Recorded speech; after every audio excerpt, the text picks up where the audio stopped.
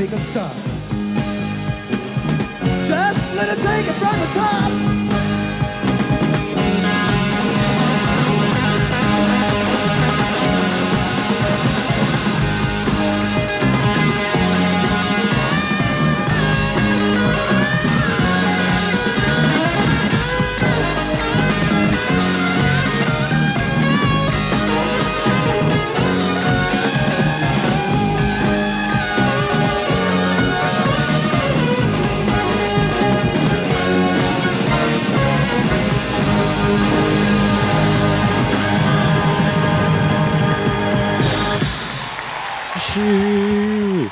Yeah, buddies.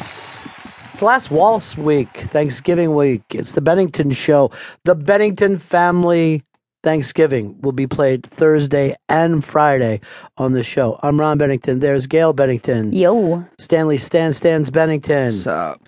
The man they call the Pearl Man, Danny Perlman Bennington, and Joey Jojo Bennington. All excited for you to hear these shows on Thursdays and Fridays.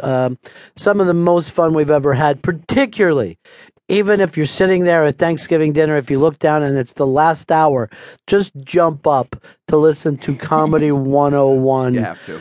Tell a joke or be a joke. It's probably our favorite thing that we've ever done live. Someone wrote this to me today. And we like to take pretty good questions, but this is a pretty strange question. Hey, why the last waltz? What is that all about? Does it bring back memories when you were young and wild? Ronnie with a Y, which by the way drives me crazy. The Last Waltz is the world's most famous Thanksgiving rock show.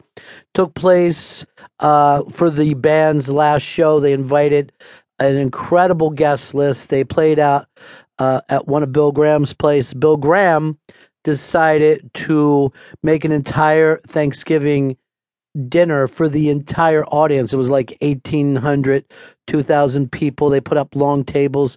They told people to dress accordingly, and some people came in tuxes, and the ladies in long dresses, and guys in top hats, and it was just a magical show. Somebody wrote to me earlier this week, why doesn't everyone make a big deal out of that documentary? I can't make my way through it. I'm like, well, if you don't like the music, if you don't like what's known as classic rock, you're not going to like this documentary. It's not going to be for you. It's pretty classic rock heavy. Yes, I mean, Clapton, Muddy Waters, Dylan, a Beatle, a Stone, Neil Young, Joni Mitchell, Van the Man. I mean, it's fucking unbelievable, but you would have to like that music. By the way, I think Eric Stengel said that he watches that documentary once a month his entire life. Really? There's like one day of every month that he sits down and watches it pillar to post. Yeah, it's just absolutely fantastic. So we got together with our buddy Hard Rock Johnny, and he provides the food.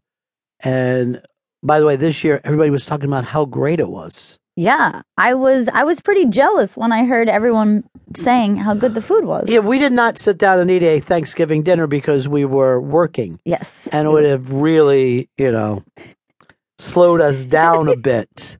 I don't even think any of the comics ate, although he put up a thing in the back for them and they were going crazy about it. Yeah, I heard that they had some really good snacks back there. Some flatbread, I believe it was. The flatbread, and then the iBang brought them back some snickety snacks. Nice spread. Too. Yeah.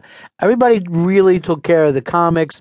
Johnny took us up on the marquee, and we sat in the middle of Times Square and just... It was a phenomenal night for us. And by the way, the giant marquee at 43rd and Broadway, basically, as they call it, the crosswalk of the world, just said the Bennington family Thanksgiving on it. So our listeners were like, dude, I saw this like 6 blocks away. It was crazy. I met so many people. Some traveled in for it, made their first trip to New York for it. We just had a great time with the listeners. It was a really fun night. We were actually talking about this as we were recording the drop-ins.